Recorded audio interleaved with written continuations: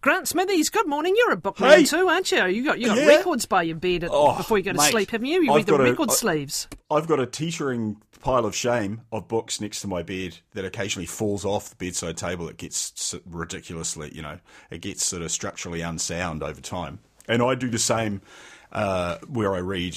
I read until a book hits me in the face usually, and then go to sleep sort of concussed by the latest thing I'm reading, and gradually, and often have a couple of books on the go at the same time, yeah. But our house is rammed with books as well as records, so it's, I agreed with what your reviewer was saying about them being company, in a way. I just like them around me as much as they have physicality. Yeah. And I love Tony here talking about smell of books, because I'm a book sniffer from way back. And the late, great, wonderful John McIntyre. There's a support group for that, I think. There is a word. There's a philia for it, undoubtedly. Yeah. But he sort of burst my bubble a few years ago when he said that whatever that smell is, they don't make it in modern books anymore. So it must be just the placebo effect. No. Yeah. What you've got to do is take a whole mess of your books out and leave them in the woodshed for 2 years, and then bring them back into the house, and lovely that smell will be there. Smell. I can guarantee it. Yeah, along with a few daddy long legs and cobwebs and general mank of various kinds. All right. Anyway, time for some music. Enough books for one day. I thought we'll go crashing into a book that's a record called "In the Light of Time," UK post rock and left field pop, 1992 to 98, which I loved. It's one of those rare compilations that you listen to and every single song really works for you. You're not sort of leaping up, and it's a double LP. You're not leaping up to scan past things. I like the way it's sort of drawn together basically it's bands from the early 90s who were interested in a more daring sort of approach to rock music and pop, and they sort of mashed together bits of post-punk, minimalism, like 70s art rock bands, I suppose, like early Roxy Music and things like that, and also the growing electronic scene of the day. And journalist Simon Reynolds wrote a piece in 1994 in The Wire magazine, and he used the term post-rock, which people grabbed hold of and have used ever since. These days they use it largely for really quite hefty, loud and intense, instrumental guitar music. But in these days, he used it to describe a wide range of bands who often had the music was often soft and vulnerable, as much as anything else. The thing that united the bands was they had a ethos of deconstruction. So they're interested in taking apart more familiar sort of components of rock music to make something new from these bits. And they also rejected the idea of a front person a lot of the time. So the lyrics were either like absent altogether, minimal, delivered in a hazy whisper. Sometimes the voice just got treated like another instrumental texture in the mix rather than something that, the rest of the instruments were there to support or whatever. But yeah, I highly recommend it anyway. Let's crash into a song, I reckon. There's this is the opening track on the record. It's a band, the band is called Disco Inferno, who formed in Essex in 1989, and they were just a trio of teenagers, and they loved things like Joy Division and Wire and My Bloody Valentine, and then they got obsessed with early Massive Attack and Public Enemy productions and bought a sampler, and so their songs started to have sampled sounds that weren't sort of funk grooves or whatever. They were like running water, the wind, car crashes, people shouting in the flat next door, stuff like that mixed into their music. And they released 5 EPs between 1992 and 94, and this song comes from one of those. It's called Second Language.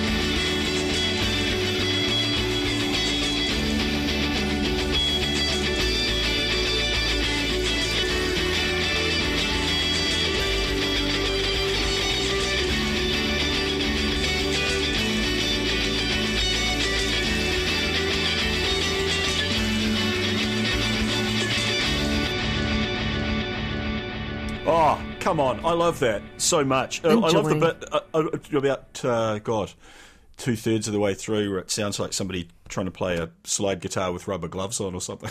It's excellent guitar abuse.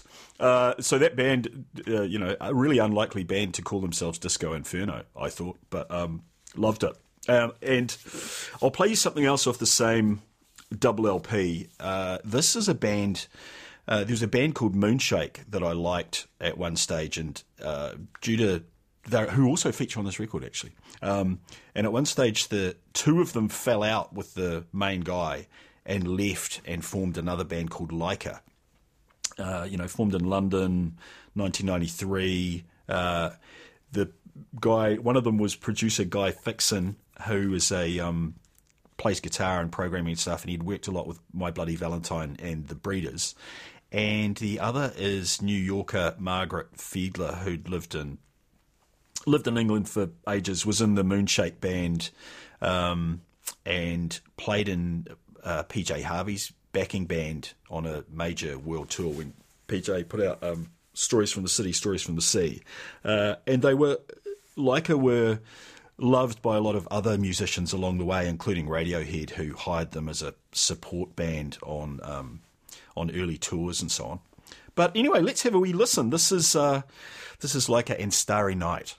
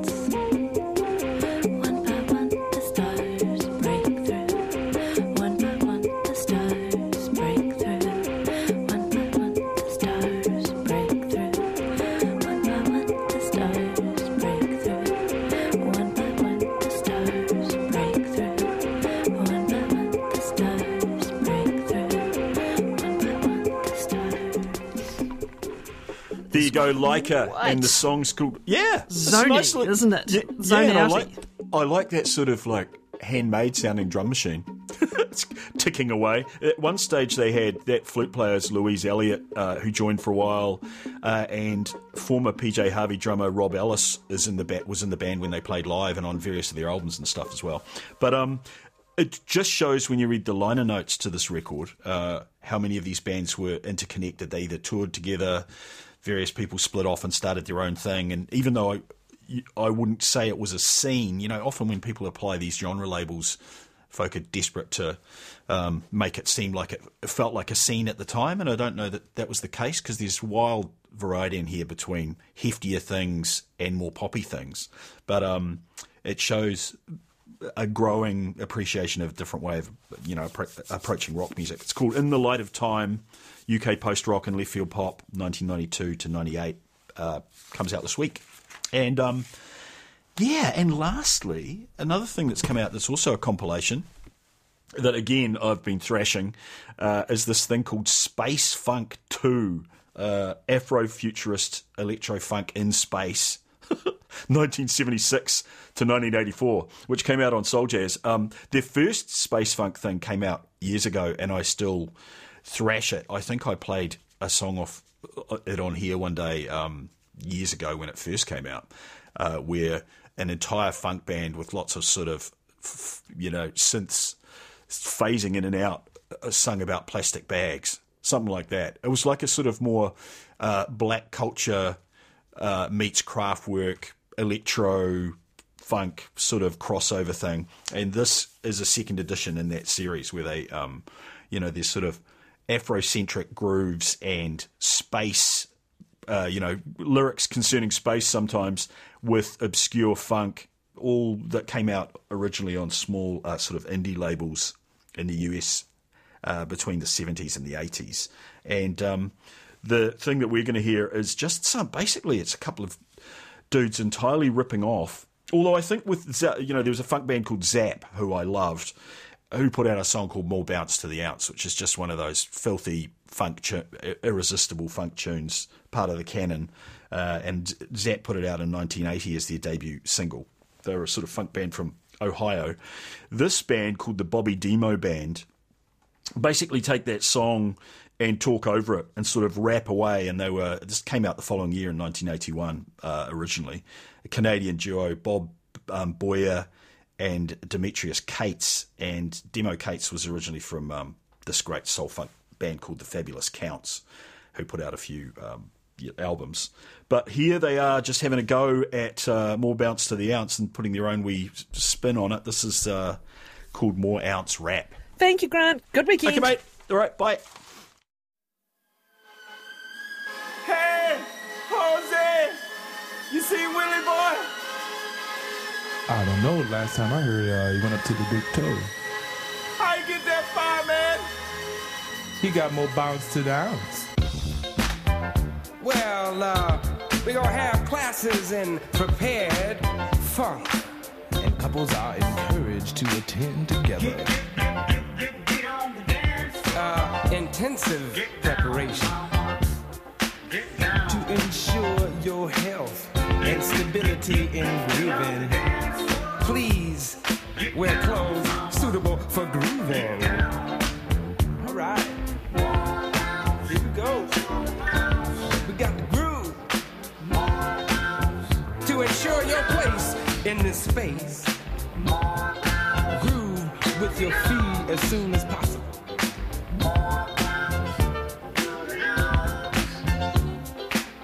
In the order in which they are received. It's on the one. Ho! Get on down now, y'all. We got the rock. Shake your elasticized boo-boo. Unidentified funky yahoo. I'm just a funkin' fool. I feel it in my back. I feel it in my knee. I feel it in my toe. I say big toe. I feel it in my hand. It's in my head, y'all. It's in his brain. I ain't talking about no pain.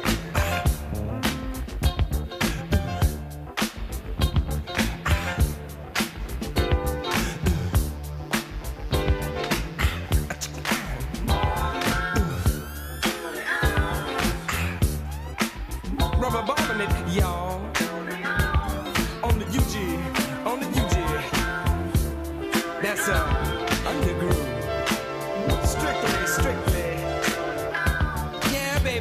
I'm from down the groove. You from down the groove? Yeah, baby. We get down.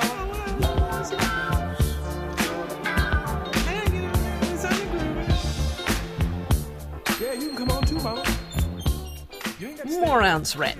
That's the Bobby Deemo Band. Thanks to Grant Smithies for the music today.